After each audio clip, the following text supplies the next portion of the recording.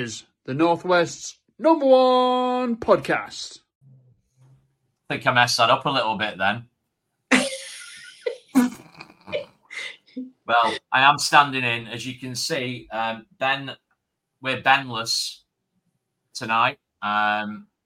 Be gentle with us. We're like fledgling chickens or something. Watch our viewers go up. Our viewer numbers go up now. Oh, controversial. So there was a rumour going around that he's not here because of the intensity of our training. But it is only a rumour. It isn't true. So you're going to have to bear with us a little bit tonight. But welcome to episode 52 of the Fanzone Podcast. If you're new or you're not, please subscribe to our YouTube channel. It's a massive help. We're at about 680 subscribers. We'd love to get that up to 1,000. So if you could help us out, please do by just liking, subscribing, and it means that you won't miss another episode. Tell your mates and all if you think that they'll be able to tolerate us. That's the thing. Shout out to your mum, your dad, your family, whatever. Get them on. But before we dive in to what will be another elite level podcast, with this.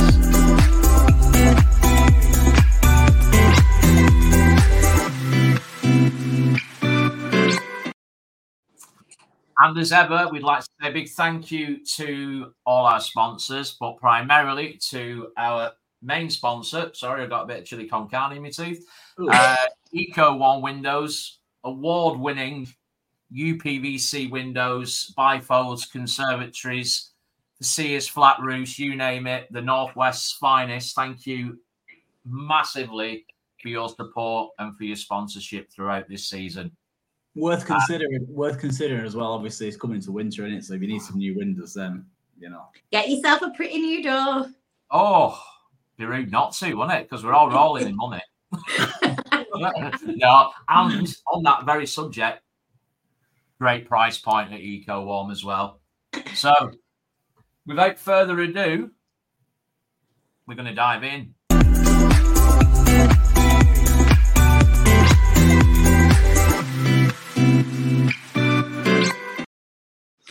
So let's get straight into it. Obviously, if you're watching and you want to post your comments in the chat about your opinion on yesterday's point against Peterborough, do you think it was as our title today suggests, was it proving a point? Did we weather that storm? And actually, I would have taken that point 1,000,000% before that match because I was extremely nervous prior to it. Colin, what do you think? I think it certainly proved the point from Victor Adebayo's point of view. Obviously got on the score sheet yet again for the season. Whether you like him or loathe him, he's scoring goals. So he certainly proved yet another point.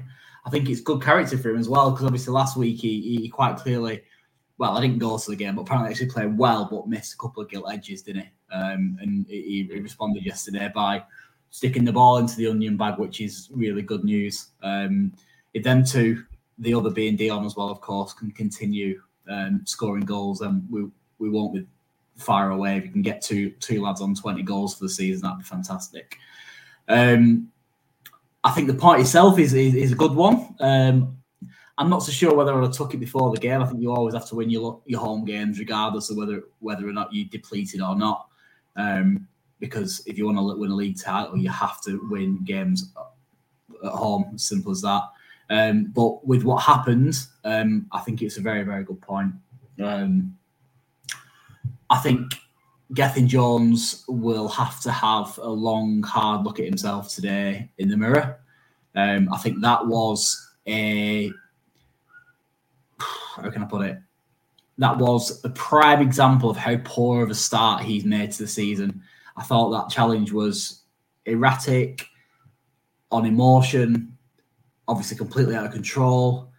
All the things that basically backed up the fact that he's had such a shocking start to the season. And I'd be very surprised, given the fact that the lad who played centre-half, Forrester, played so well yesterday, whether he gets back in the team again or certainly starts again for the foreseeable future once he's obviously served his 3-match ban. But yeah, I'm rambling a little bit, and I can see the comments are flicking away in the bottom right-hand corner of my iPad next to me. But yeah, good point. It's a point with 10 men. Fantastic defensively. Showed a side of our game that we don't always necessarily need to see, especially at home. And yeah, with a depleted team, it's a good one. Yeah, I think it was really good to see Dan and Jon get some good minutes yesterday. When they came on, they looked lively, helped us massively towards the end of the match. Did you like what you saw from the boys there, Chris, with that one? Yeah, I think about this time last week, and we were talking about Reading, and obviously Collins touched on one thing, which was inability to finish off a game, which cost us. That was point one. Thank you to BWFC 714 again for stats. Great. This week's stat is that we currently have the most prolific strike partnership in League One, with Victor Adebayejo and Dion Charles, who have scored 10 goals in 8 games. So like them, love them. Whether one's got a shoulder that's hanging off, whatever. If one's scoring, not scoring, then the other one is. And they've got 10 between them in 8 games. So sooner rather than later, them two will both get on the score sheet on the same game and will win very, very, very comfortably. No doubt. No doubt. So that was one of the things we spoke about. I think the other two things were kind of hand in hand, which was the disappointment at Reading last week of the in-game management, the substitutions, the lack of a plan B. For me, yesterday, the substitutions were spot on. There was a weakness to exploit at their left back side, our right side, their left back side, which we identified very, very quickly. We moved players around to exploit it. We brought on Lunderloo on and put him out on that side to exploit it. We did a brilliant job. I don't think it detracts from the fact that he's not scoring enough goals, but his role yesterday wasn't to do that. It was to exploit that side. And the combination between him and Bodvarsson on that side, the way that they worked together, I thought was excellent. I thought they did a great job, which leads us on to the in-game management, which I thought Everett did fantastically well yesterday. It wasn't a plan B, was it, really? Because I think it was more of a plan B, 4 or C or whatever, you know what I mean? Because obviously getting sent off as we did left us in a real difficult position, especially considering what we had on the bench or what we didn't have on the bench, more to the point. We had to really adapt to that really well. Just a bit of inside info for people viewing tonight's podcast was almost called Reckless Red or Gethin Jones and the Tackle of Doom. So which one would you have preferred them two, just out of curiosity? Yeah, some interesting ones, but too much time on a Sunday, I think that highlights. But no, overall, I thought tactically we did really well. We had to absorb a lot of pressure, and we did that really well. Granted, the post saved us a few times, and even Iredale had a good go at rattling the post himself. But when we had the opportunity to come out, we did. And I thought we did really well. And again, thinking about last week, the debate about Bodvarsson, I think he showed categorically yesterday that he's ready. He's definitely ready, Chris. Yeah, he's definitely ready. He is ready. Yeah, he's ready now. He's ready. However, now. you simply don't change your forward line. What people are saying, everyone's going Bob Barson this, Bob Barson that, Bob Barson the other, which makes sense because when he come on yesterday, he's looked the part, and we all know what he can do. But you just don't change a couple of lads who are both on form.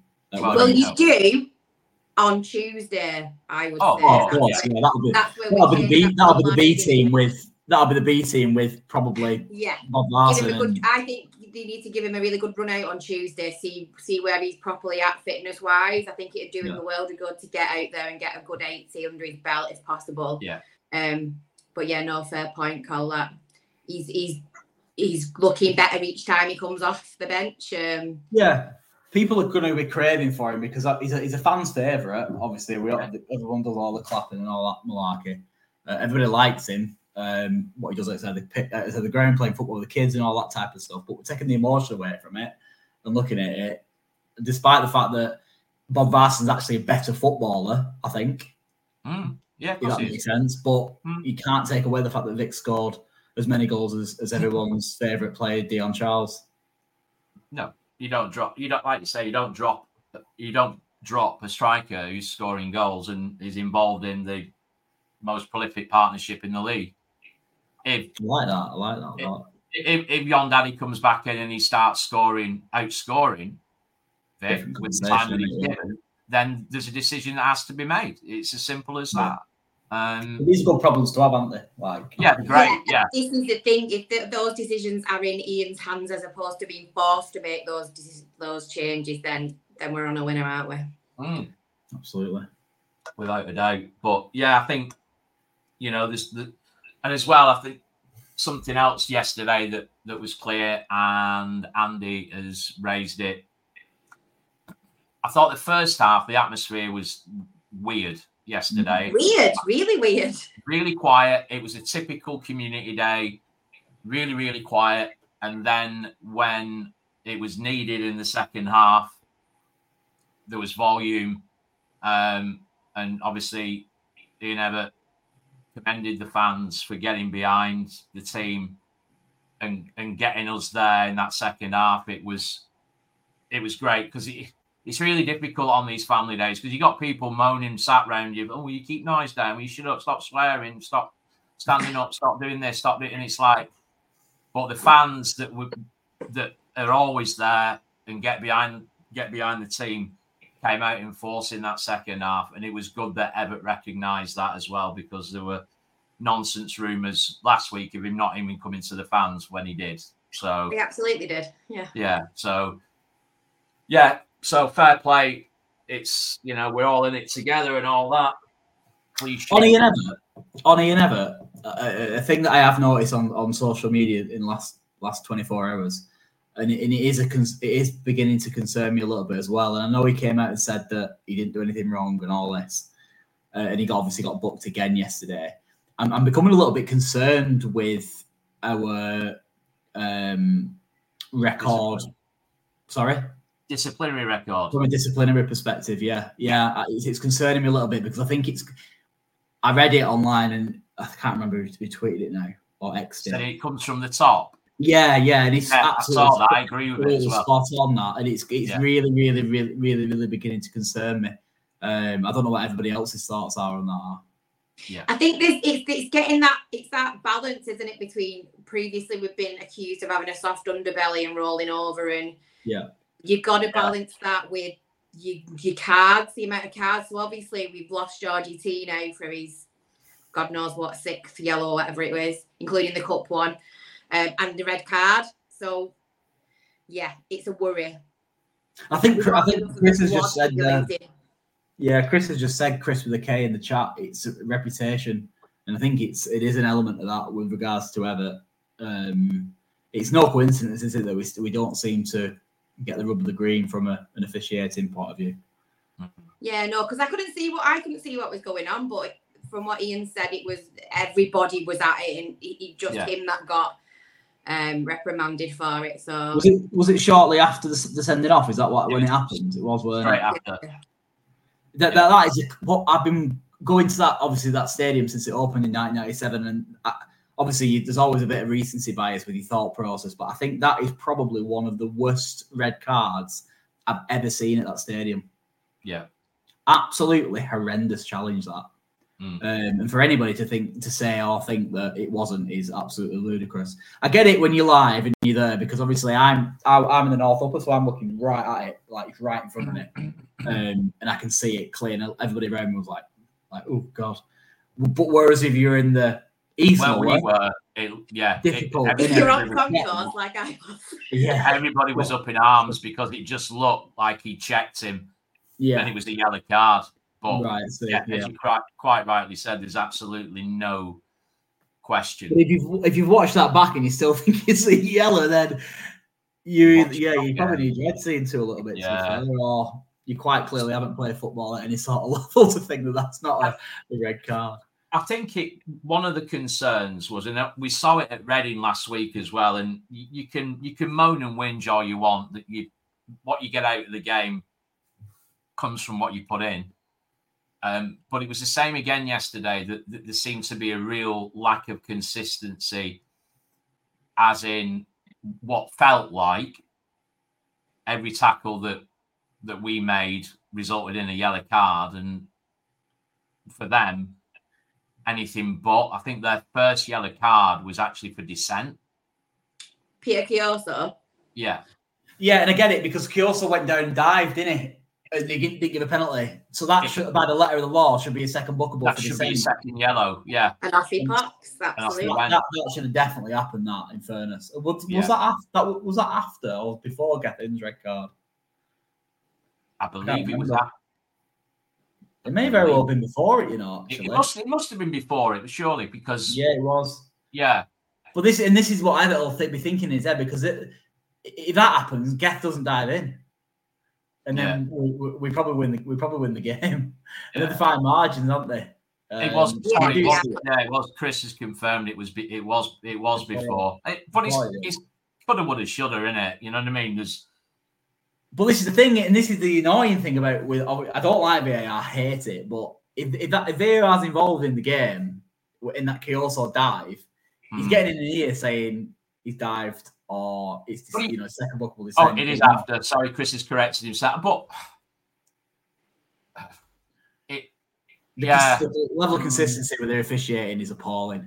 And I've got a mate who's a lead season ticket holder who obviously they just dropped down from the Prem, and I had a chat with him the other day at work, and he was saying that the Championship officiatings are absolutely horrendous. So if we do get promoted this season, I think it's going to get any better next season. Yeah, but has he seen League One officiating? Well, yeah, exactly. Yeah.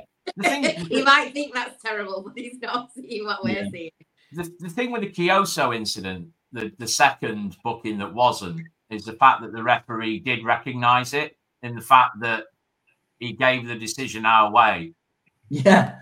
Yeah. So it should be a booking for this diving, shouldn't it? Josh Sheehan was at him.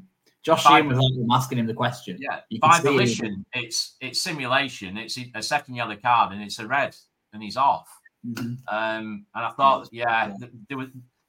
it was very much similar to last week in the sense that there was a huge level of inconsistency. But we all know what it's like in this league, and hopefully it'll level itself out. But a strange refereeing performance again. I just wanted to finish this section with a little light or a nice comment regarding Forrester's debut league start. What a little star he's going to be. He was really good to watch, especially after losing his captain and one of his back line. I thought it was a really solid performance from him, and I think we've got good things to come from him. Question for you on him. Rico starts, and he started centre half yesterday. Forrester, and he obviously played very well. Yeah, centre of the 3 or 5, however you look at it. When Rico's back, he's in the team, obviously. When Toll's back, he's in the team, obviously. Do we see Forrester as the right-sided centre-half to put Toll left? Because I've always looked at Toll as the natural replacement for Gethin Jones. Yeah. However, I'm wondering where you fit him in that respect. Toll has to play left side centre half, and Forrester has to play right, doesn't he? Mm. Do you see what I'm saying? Yeah. How do you accommodate it? Because he's quite, There's obviously versatility to his game. You know, he's played right at the 3, right at the 5, or right at the 3 a couple of times, hasn't he? Since he's been here. I'm just thinking that. I think it's one to throw out. If anybody's got knowledge on the, obviously one of the things that the validation statement that Ebbott made about not making signings is the signings that we've made are players who can adapt and play in different roles. If anybody knows how that could work, feel free. People are saying left, aren't they? Yeah, straight away. Toll on the right, Forrester on the left. All day. See, that's what I mean. So one says left, one saying right, and I'm like thinking to myself, I think given the fact that Toll played left of the 5 against Derby and played excellently well, if you remember, that would be the one that we'd probably go for. So Toll would fill in at left sided centre half, wouldn't he? And then Forrester right side, Rico centre half. And it's potentially it's a very, very strong back 3, isn't it? When you look at it, especially given the performance yesterday. I think Davey mentioned it earlier about Gethin, and I'm not going to hang him out to dry, but I think yesterday was the culmination of some really, really questionable performances that everybody, even people who backed into the hill, have had to sort of bow down and say, look, it's not working. Oh, he's having a bad time. Maybe a 3-match ban. Will it be? It is immediately 3, isn't it? Straight. So maybe a 3-match ban could be, the reflection point for him to just say, right, I need to get on the training pitch. I need to improve, or whatever it might be. But it is good to know that we've got cover. Yeah, I just think with Geth, and I tweeted yesterday, there's no slight on him. I mean, he's been fantastic serving for us. Of course he has. And he's been very, very good over the last, 18, 24 months or beyond. But I just think that his performances this season are kind of like showing to us that we're moving in a different direction to him. Yeah. He's hit his ceiling, hasn't he? Yeah. A little bit, yeah. And I think maybe that there's an element of the fact there's pressure on him to obviously go up this season, and he is a vice captain, might feel that. You don't know, do you? But yeah, he's got a long, like I said at the very start, I think he's got to have a long, hard look at himself, certainly after yesterday, but his performances in general this season. They have been poor. But speaking of Will Forrester, Gethin Morley.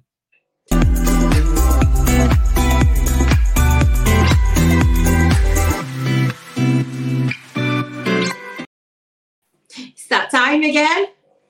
Ready for your man of the match nomination. So pop whoever you think is who you would like us to nominate as man of the match for yesterday's match. We'll start with Chris. Me. I think I gave it away in the clip before we brought the mid-roll in. I think about when he came on at Burton and his first. Oh, Colin's connection's gone. Hey, you see, Col. I think about when he came on at Burton and his first job was basically picking himself up after gifting them a goal. I just thought he was excellent from start to finish yesterday, and that's Will Forrester. It's a no-brainer for me. It'd be interesting to know what Colin thinks, but he's. We may find out. Oh, here he comes. Here he is. Yeah. You plug your wire back in, Colin. Oh, I better let him back in. Answer. Bear with me, viewers. There we go. There he is. I don't generally have connection problems, do I? I don't know what happens. Really strange because my laptop went, but my iPad was still connected to the internet. Weird. So really strange. So Chris went with Will Forrester. So who are you shouting for? Gethin Jones. No, I'm not joking. Who, you know what? I think Forrester was excellent, and I was thinking of giving it to who am I to give a man of the match? But I think my man of the match yesterday was actually Baxter. I thought he was really, really, really, really good. He was intelligent, made crucial saves, highlighted. Yeah. So, who remembers the interview last season with Stockdale, the goalkeeper who was at Wickham? Yeah. You're gonna have to It remind caused great controversy when he referred to the game where Wickham played at the Reebok and they beat us. Yeah. And he was on a podcast, weren't he? Yeah, and he was talking about killing time by. Yeah. And we saw Baxter demonstrate it yesterday when he went down injured by taking the ball under the bar. Well, this is the thing, isn't it? This is what you get with proper footballers. Yeah. If that makes sense. It's a part of the game. It happens in the top division and obviously higher than we are at the moment as well. It's an integral part of the game to especially when you're down to 10 men. And it's not only that thing that he was doing stuff like that, but he made a couple of really, really vital saves, not only in the second half when we were up against it, but also in the first half as well. I remember a couple of sharp saves, and I think he's turning out to be a very, very, very good signing. Yeah. And dare I say it, No. Could be better than Traff. Could be. I know Traff kept a lot of clean sheets, but I think defensively this season we're going to be a little bit weaker because I think we're going to go for the juggler more in games throughout the season, and I think we're going to need to call upon him in big moments, and I think he'll, from what we've seen so far, I think he'll come to fruition. I think the chat's very similar so far, that it's heavily Forrester and Baxter with a shout for Cogley. Tom put a Cogley in there a second. But because I get the casting vote, this week's man of the match is Will Forrester. That is. Well done. Yeah, could have been either of them, couldn't it, really? Let's be honest. I think they were both. Either of them. Yeah. Great shout by Carl, who said the man of the match for him was the Wanderers crowd in the second half. Oh, yeah. Not the post and the bar. Yeah, that. What about the guy? Oh no, not him. If ever you saw two contrasting opinions on that yesterday, you just had to stand in the concourse and look at Ange and then look at me. Ange was hysterical, and I was absolutely smashing my seats to pieces. As in, I was wetting myself. What? I don't know what that was. What was that about? What were our stewards all about? Well, we won't go down. We won't get into that. But that they definitely were not anywhere near man of the match yesterday. That was shocking. Absolutely shocking. So, well done, Will Forrester. So, without further ado, we'll look forward to an away day in the Potteries next week at Port Vale and a bit of this.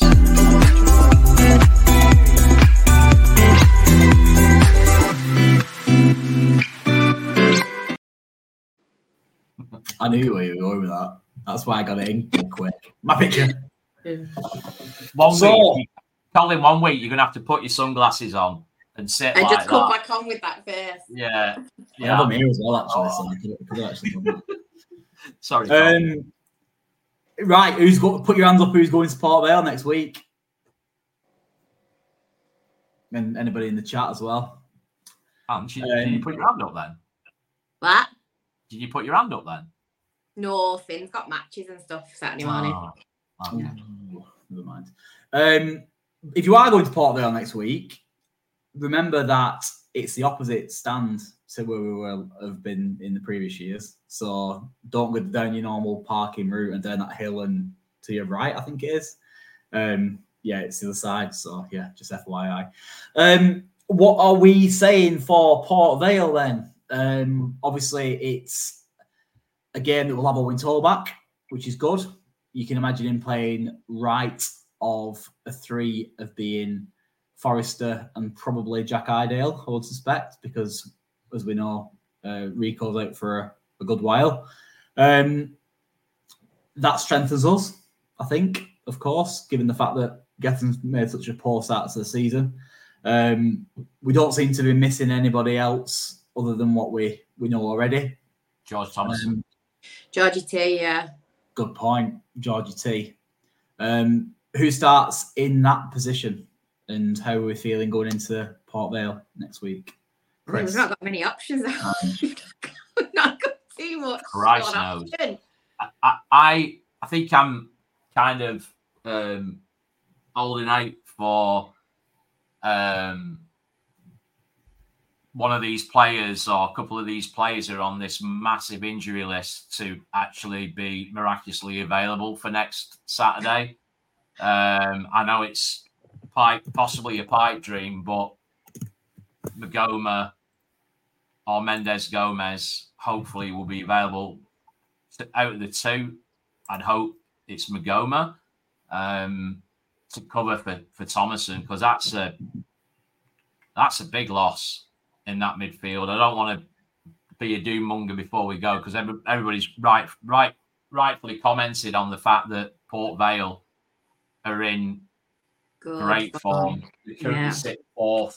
The 3 points ahead of us. Obviously, we've got a game in hand, so it's a big game. I think it's going to be very, very similar, obviously, with 11 men to yesterday, in the sense that we're just going to have to batten down the hatches and just get stuck in and improvise in many ways. We might have to change something formation wise, because we don't have that pivot that Thomason gives us, and we won't have that bite in midfield. I think the back three's patched up. Obviously, the two wing backs are as you'd expect. Do you play Dempsey a little bit deeper and Morley next week? I'm worried about Dempsey, mate. I think he's struggling with his back more than we can't give him any time off, and I don't think he doesn't just. I absolutely love Kyle Dempsey because he throws himself at everything, and it feels to me like he's protecting himself a bit. So for me, he's a right niggle at the back of my head that I'm thinking He said on Thursday that he was absolutely right and ready to go. And there's been, it was like the first full week that he trained without any issues with his back. But he doesn't look, whether it's muscle memory or whether it's just like you say, this like conscious kind of like, I don't want to get it, because he goes up for a lot of aerial balls for someone. Whether he's just conscious of. We'll have a week off, and I think there's every chance. I think he'll obviously start, and I think for me, you play him a little bit deeper, given the fact that we're going to miss George Thomason next weekend, and obviously play Aaron Morley. What I do think though with Port Vale is, I know obviously they're in decent form, but it's not actually that good. They drew yesterday and lost the game before. But more importantly, we're going to one of the biggest pitches in the EFL. And that will definitely have its advantages to ourselves. So I am going into it relatively more positive than I were yesterday, given for them reasons. And obviously having Owen Toll back for me is worth its weight in gold, because I think he's fantastic. So yeah, that'll be a good thing. Andrew, are you giving us any kind of indication of what you think ahead of that one? I'm probably less like you just said, with Toll being back in, fingers crossed, Dion's shoulders not hanging off. Possibly we'll need to put Asamoah in for Georgie T. And maybe that's the only, other than obviously no Gethin and Owen in. So Owen in, Morley in for Georgie T and Gethin. I think. Possibly. Yeah, I think people are commenting about resting Dempsey for Tuesday in that. Oh God, yeah, we can't play. Obviously, I think if you're gonna go to that game, I think you'll probably see it'll be Bolton B team against. Absolutely, and I hope it is. I'm looking forward. I'm going on Tuesday because I get 4 more if I don't. But I'm kind of hoping I want to see a couple of those B team players because, like Matheson, I want Matheson to start. He looked really good against Salford, didn't he? So yeah, he did. Yeah, probably him and probably Bob Varson and maybe Jerome as a 2 you might see, and then a littering of young lads. I think I would hope anyway across that team. Kumbini was on the bench yesterday, wasn't he? So he's obviously getting closer. I wouldn't be surprised if we see some minutes from Kumbini on Tuesday. Kumbini or Kumbene? I don't know. I don't know. Yeah. Kumbini. I hope it's Kumbene because it sounds a bit better than Kumbini. Yeah, but I think Matheson is. Quite a few of our viewers tonight have echoed that as well. That they'd like to see Matheson get a start. I think we got, like you say, Andrew, got a flavour against Salford and he looked great. Jack Walker's asked what position does Kumbene play. I think he's a central midfielder. Central midfielder, defensive midfield type of position. Yeah.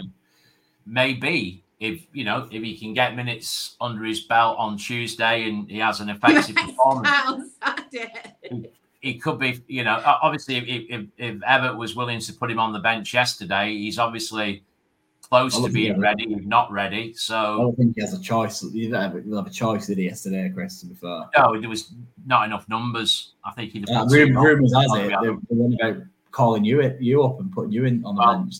Well, when one of Stewart's pulled me before a game, I did actually wonder. But did you have your cop him on the Owls in the bag? Yeah. And my bestest shin pads and that my vapor rub. But it is though. It's all hands to the pumps. But I do think that given how extensive the injury issue is, that we might see 1 or 2 surprises this week with regards to a player returning that could help us out. I certainly don't see them rushing anybody back, Chris. No. It's simply not worth it. 8 games into the season, it's not worth rushing people back to then have them out for longer periods. I mean, if you were talking like a January or December to January time, then probably might be a different conversation, but not in September. No. I think people easily forget that we are so soon into the season. Some of the reactions that we see, it's like we're in April, and we're 8th or whatever. Yeah. We've got a lot of football to be played, and obviously, and not only that, January to come as well. There's every chance that we'll as we know, they've left a lot of positions, spaces out at the EFL lists that you can have. There's every chance that we'll strengthen quite heavily in January and sign players that are going to come in from a higher level as well to get us over. I mean, we've got to bring someone in because we're down to bloody 3 on bench. We're not, though, are we? Really, we've just got a few lads out for 3 or 4 weeks. It is what it is. Well, the quality of the team that we've got will mean that we'll come January, we'll still be there. We'll be within the top 4, no doubt. Most likely top 2, I would imagine. And the idea will be is to go out and strengthen and sign players that are out of contract who maybe play for championship clubs and thinking Bolton are going to get promoted. I'll go and sign a 2-year, 3-year contract with them. That'll be what they'll be thinking. So just because we've had the summer, we've not strengthened as well as people hope. Still got January left to go. Yeah, I think the chances are they'll have the players lined up for January already. Oh, of course, yeah. Yeah, definitely. You've got to look at. I think the issue comes when you hear 18, that number banding around, as in the number of players that we submitted for the squad. If you have a look around League One, you'll see that most other teams in League One have got 18, or some have got significantly less. And I don't buy into this Ebbott being stubborn in the transfer market. I think there's a maybe he is, but I think he's probably being more selective and being more picky, perhaps, as to what he adds in. We don't want to do that in the happy clapper route here, though, Chris. No, I don't. I know. Just have that in your minds, like that's not what we're about. We do naturally disagree with some things that the club do. Yeah. Oh, absolutely. But it's just looking at the kind of the bigger picture as opposed to just kind of this moment in time, if that makes sense. Yeah. It's not all doom and gloom. Well, no, I mean, we've got the most amount of points we've ever had under Ever at the start of the season going into October. Yeah. So that's a good start. Something's working. So, hey, but now you're starting to sound like an happy clapper, Cole. I am, though, I think I am. Anyway, sometimes I read my tweets back for the week just gone. I think, am I a happy clapper here or am I think I am. Well, at least you passed the first stage, which is denial. So, yeah. Well done. Through stage 1. Yeah. Does everybody still wish we'd have signed Jonathan Clark-Harris yesterday, but after yesterday's performance, by the way? Because rumours are he's still trying to get back. So pitch. Jesus Christ, I know he scored, but he can't move. There's no wonder we didn't sign him. He didn't have to move when he scored. Whoa. He just literally just let the ball drop on his head. He didn't even have to jump for it. The good thing he's got playing for that team, he's got a lot of good pacey players around him. Yeah. They'll do a lot of his work. Yeah. You know, the wingers are rapid, aren't they? And they do, like I said, they're blowing, aren't they? Because they're doing a lot of his work for him. There's no way in hell he'd be able to fit into our team and system. No, I don't no see chance. it. Never going to sign him. I'm not basing it on yesterday because that'd just be pathetic. But I didn't think so beforehand. He's prolific, like you say, in a system. Undeniably. He's a fantastic goal scorer, but that doesn't necessarily mean you go out and sign him. But if you've got, what's his name, the lad on the wing, is it Ephron? Mason Clark. There's all sorts of double-barrel names all over the place, but these are wingers more comparable to an out-and-out sort of Dapo style winger, and we just don't play with that, do we? So, and he's got a shinier head than me, which I thought was super impressive. So baby oiled it up, especially. Oh yeah, he's got that all that bang on. Speaking from experience, Jack saying he'd take Clark-Harris. I think a lot of people. Is that just purely based on his goals, Jack? It has to be, doesn't it? Because I don't see how you'd look at him and think that he'd be a player that we could fit in and mold into our system. If you do see that, you're gonna have to explain yourself because I don't see. It'd be good to understand where he'd sit, or probably a better way to do it would be to say who would he replace, and I'm sure that I'm just going to open the floodgates there for Unlunderloo, Jerome, etc. But at his level and the money, what was it, 800 grand that was being talked about, which is he'd expect to start every week, wouldn't he? Yeah, of course he would. So as Louise has just fallen into my trap straight away by saying Jerome. Well, we got Jerome for nothing, and he's a season away from going into full-time coaching. You would never. It wouldn't be like for like between Jerome's not there to score goals, though. Jerome's not there to score goals, Louise. That's not why he plays for us. No. Jerome is the only experienced player we've got, and that it's effectively a coach when he comes onto the pitch. Yeah, and if he gets a goal, he gets a goal. But if he doesn't, that's not why he was brought in. Yeah. If you probably find that a little bit hard to believe, but I can assure you, I would imagine. It's a debate that could go on all night, but I think what he's saying his role and responsibility is more of a coaching type thing. It's experience. It's something that we crave massive. Yeah. We haven't got any experience in our team, and he offers that in the forward line, doesn't he? And not only that, obviously, he comes on and organises late on when we might be up against it early or whatever it might be. That's why he's there.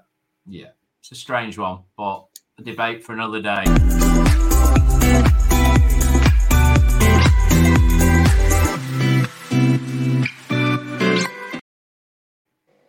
My favourite bit, this. It's me again. Oh, cheers, Cole. Thanks, mate. Everyone's It's best, like mate. It's like the way you manage it and pull the tweets and stuff together and make it up as I go along. It's all. This bit is down to you lot out there, and this is why you coming on a Sunday night and doing what you do is so important. Because you drive this bit and I just waffle on around it quite badly. So tonight, our first hot topic comes from Jim the Wanderer, famous Jim the Wanderer off of Twitter. So Jim's point is that yesterday we weren't great 11 versus 11. We had a couple of chances. Thomason had a good opportunity. I thought I was in that, for start. I thought they were in. Good effort. But we weren't great 11 versus 11. But how important was it yesterday not to lose that second half, given so many factors? Obviously, the Gethin Jones red card, the injury crisis that's hit us so hard, etc. There was so many factors. We were playing a team who will, they'll be there or thereabouts at the end of the season without question. We're not papering over cracks, and we're not, was it just what the doctor ordered was Jim's question ultimately. And I think it was. And I go back to what I was saying earlier about Reading last week and about all the questions that raised after that performance and that result about mentality, attitude and mentality, as Brandon put it. And I think I mentioned it as well. And not just me, we're all the same, that when we go, we want to win every game. Of course we do. Yeah, blah, blah, blah, blah. Can we? Chris, sorry there. I'll just say a comment off David. David, stop it. Can we give over with that, please? It's not true. So that's five family days now, and I feel for BWFC 714. I think who's put the stat out so many times and framed it in a different way to try and get it across and do it in a different way so he's not repeating himself. So that's 5 family days now, 5 community days where we haven't lost. We've won 3, we've drawn 2, including yesterday. So isn't a hoodoo.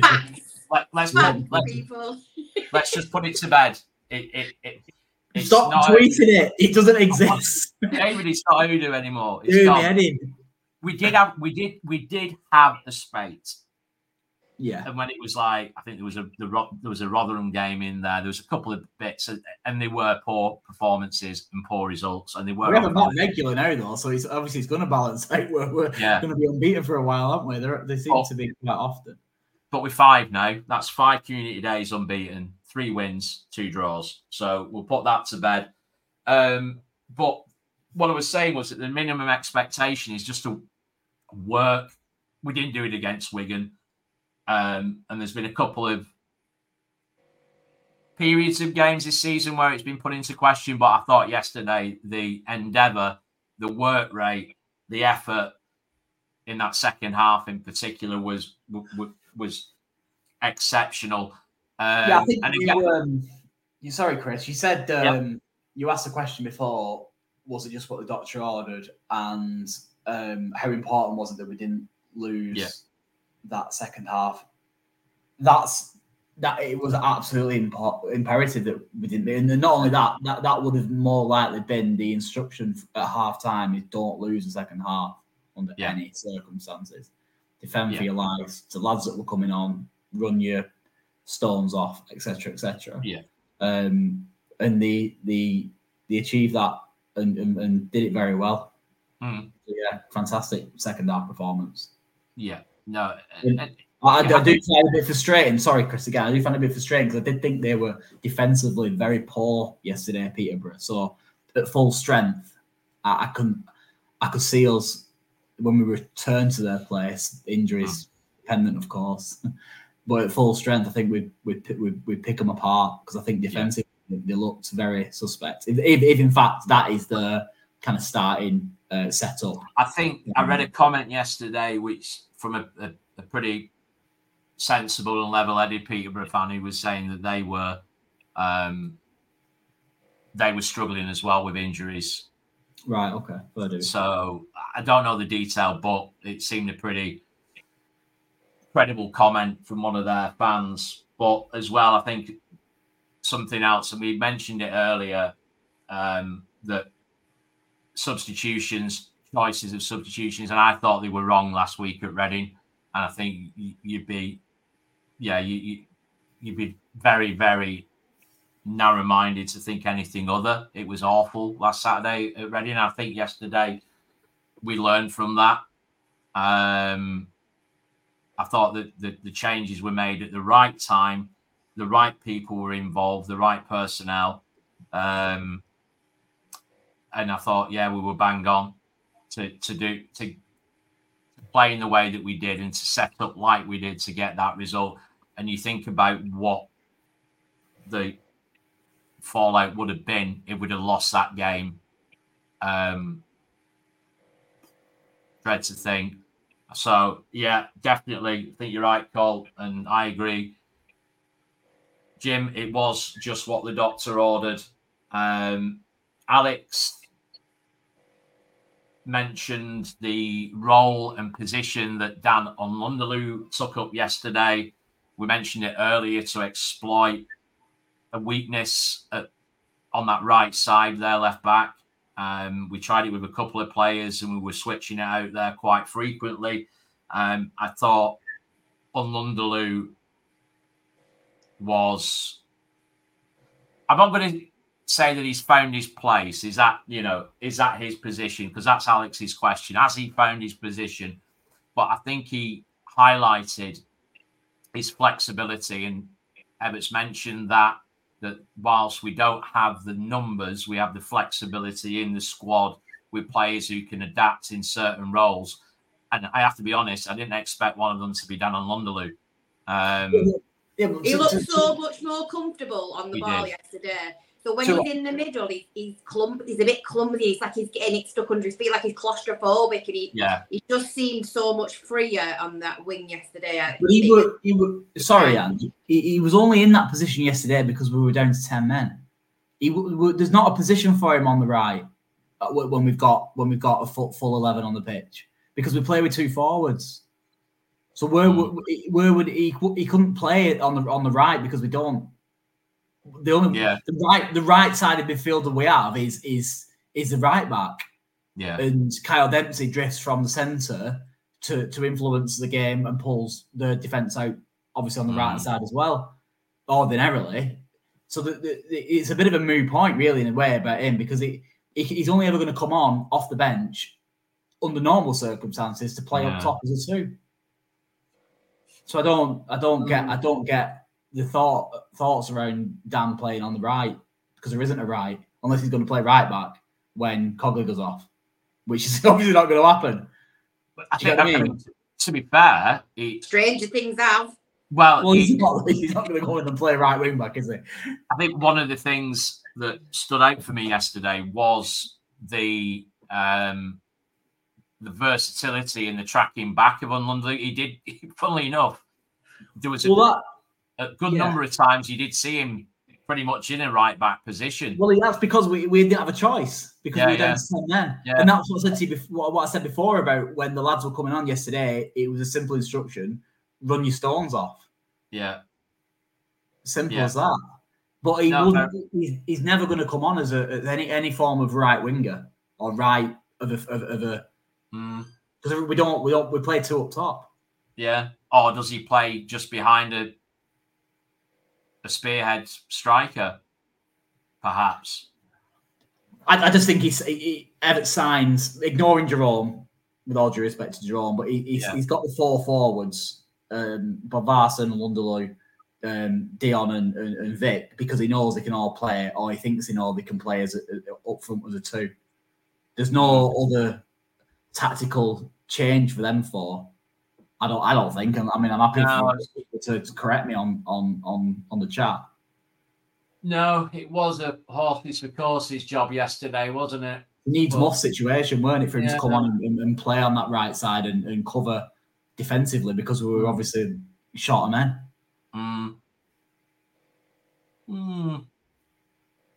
Last one. I knackered that off, sorry.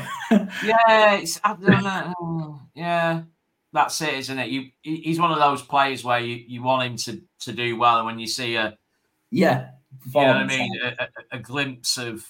There is something in there. I mean, I'm losing my patience with him. Don't get me wrong. I'm not here to say that he's worth £500,000 or 300 grand, whatever we paid in the end.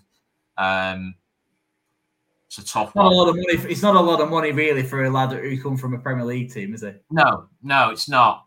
But I know it is to us at this stage. But if you think about it, like if you're getting lads from Premier League teams, 300 grand from Southampton's demands isn't a lot of money, is it? It's your entry level, isn't it? Really, I suppose, for players from that level. Carl's made a good point, and I've seen a few comments about it now, so I'm going to have to bring it up. Have we discussed the new TV screens yet? No, we haven't. Are they good? I think they're ace. Bit small, but very high resolution. Nice. So, and I think they work really well with the mid-tier ribbon and the lower tier main sponsor perimeter boards as well, for a full-on graphic experience. Why is it not finished though? I think things like this, like the ground looking nice, is right on my agenda. I love it, mate. I like the fact that we've got the fan zone and it works, and we've got these screens and they're nice. Why is it not finished? I don't understand what's going on. I'm not sure it was Sam or Ange who was saying before there was never a chance they were going to be finished. I was there on Wednesday night and snuck out onto the pitch, as you do, not on the pitch, but around the side of the pitch. And they were nowhere near. They'd done the east and the north and one of the screens. So the guy who came over, shout out to our new US contingent, who seemingly we were sat near the other day. But he mentioned he was staying in the hotel and they were out at 7:45 on the cherry pickers, putting them up.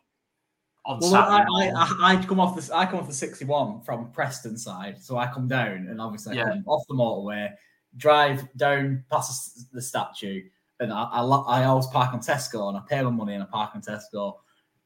But as I drove past the ground on my left hand side, I saw the cherry picker before the game, and my first thought was, did not bloody finish these LEDs, have they?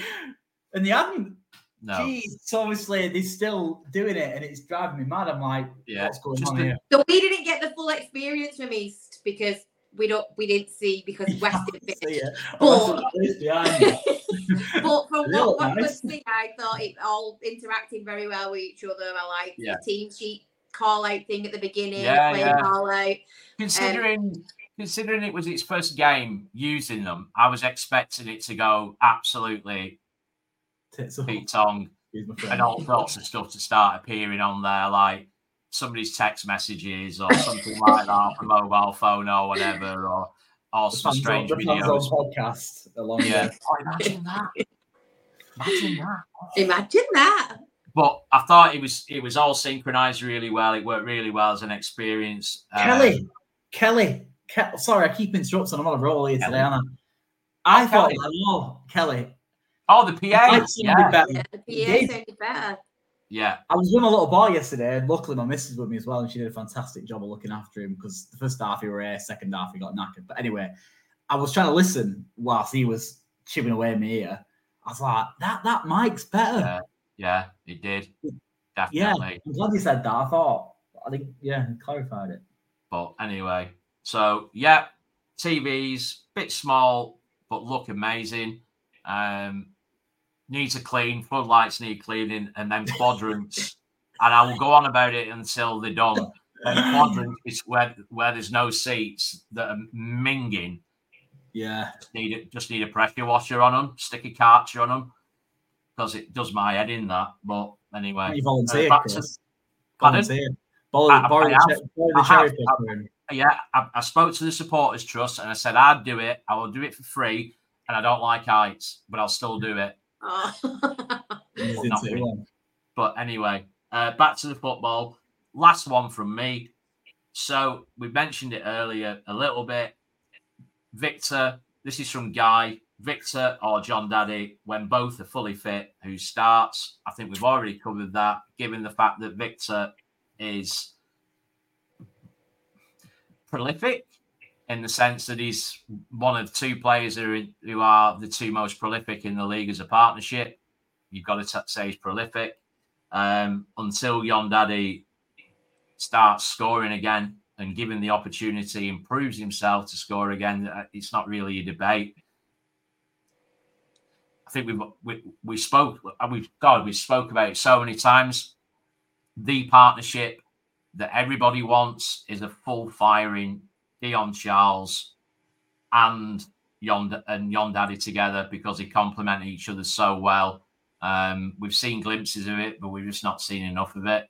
Well, you'll definitely get that this season at some point, 100%. Yeah. But you're also going to get, whether you like it or not, and prepare yourself for it, but you're also going to get John Daddy Barbason and Victor Adebayo, because there's going to be a stage where Dion won't start. Yeah. Because he's going to need a rest. Yeah. And he might not be on form. And it is what it is. But yeah, and it's all about the lad who comes in to replace X to score and keep scoring. And if they score, they stay in the team. And that's why Vic starts over John Daddy. Yeah. If you stuck around till the final whistle yesterday, you'll have seen that when Dion walked around the pitch, he had an ice pack on that shoulder. Watching the game, you'll have seen that he wasn't as robust. Busy and robust. Yeah, chucking himself around as much as he normally does. There was definitely a consideration for whether it be pain or damaging that shoulder again. That header at the back post, I'm going to say that's the reason why he missed it. No, he just lost his eye, didn't he? Just the keeper, yeah. Poor minute, really, to be fair. Yeah, he should have buried it. But Guy, in answer to your question, it's whoever's scoring the most goals. And I know that sounds absolutely bloody obvious, but there can't be any sentiment. It's got to be based on how sharp they are. I think people ask the question because they don't. I think it's maybe because people like I said before, with the clapping and the fact that Bob Varson is actually a really good footballer. They like Bob Varson, and they don't really like Victor Adebayo for some reason. Whatever. I can see it. It's a bit heavy sometimes. Decision making's off sometimes, but if he follows up and poaches like he did yesterday, he stays in the team whether you like him or not. It was a good finish that yesterday. I saw a few people say I could have scored that. Well, no, you couldn't because you don't play professional football. Someone said it to me. You'd have put that in course. I'd have been at halfway line these days, mate. Yeah, I'd been sat down. Yeah, of course I would. I'd been breathing out my bum. But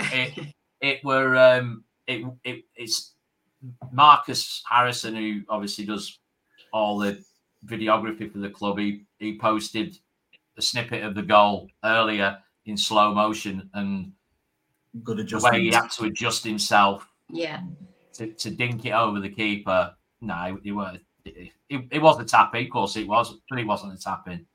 So they've got as well the pace that they're going at as well. Always consider that when you say, it's a tap-in or whatever. It's an easy goal and everything else.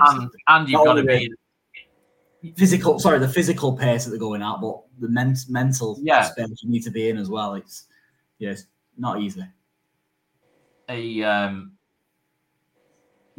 Fair play to him. Something you taught as a youngster: always follow up. Yeah, that's it. The fact that he was there in the first place. If he's not there, then obviously we've got a problem. So that's it. There we have it. Well, that just about brings us to the end of this evening's podcast. Thank you all for joining us. And Alex, I'm not sure if I am going to go up on that cherry picker. after that big brave comment that I made earlier. How about we do a sponsor? So we sponsor you to do it, and then the money goes to charity if you do it. 100%, I'd do it. Would you all be up for that? You've heard it here first. if we get enough money together and it goes to a good charity, then I am more than happy to get on a cherry picker with insurance. Or, even better, because there's four quadrants. There's four. Yeah. There's 4 podders. The Fanzone Podcast. Do not sign me up for anything, Colin. You be right, Ange, up there. Be fine. It's not that high. Ange and Ben on one side, me and Chris on the other. We'll do the north, and you can do the south with there you go. We've already got pledges coming in. First one from David Green for a tenner. So imagine what we could do with this. We'll propose this to the club guys and girls who are watching. We'll put it in suggestion box. box. What have we got to do? Jet wash the bloody. Yeah, so you got them cherry picker things. It's a crane with a big thing, where you're standing. I know what cherry picker is. Well, one of them with a karcher, jet wash, them bits between where the seats are and the upper tier that are minging. Yeah. You'd have a harness. You'd have a safety equipment. You'd have a harness and that on it. Oh, if you fell off, you'd be all right. And a high vis and a hat. And Chloe said that she'd just pay a tenner to see Ange do it. Yeah, thanks, Chloe. I think we're going to do this. We're going to do the charity clean. We could be onto something here. So I'll be on phone to Shazza later, see what she reckons. But in the meantime, that's all from us. We look forward to Tuesday night's game against Manchester United's children. Obviously back to important matters. I refuse. Back to important matters next Saturday away at Vale Park. Remember, as Colin said, we're not in the same end. We're in the opposite end. The one. Just a quick happy birthday to Louise for tomorrow. Thanks, Leslie. Oh, happy birthday for tomorrow, Lou. Tomorrow. Thanks for tuning in. And thank you all for tuning in, and good night. Have a lovely week. See you soon.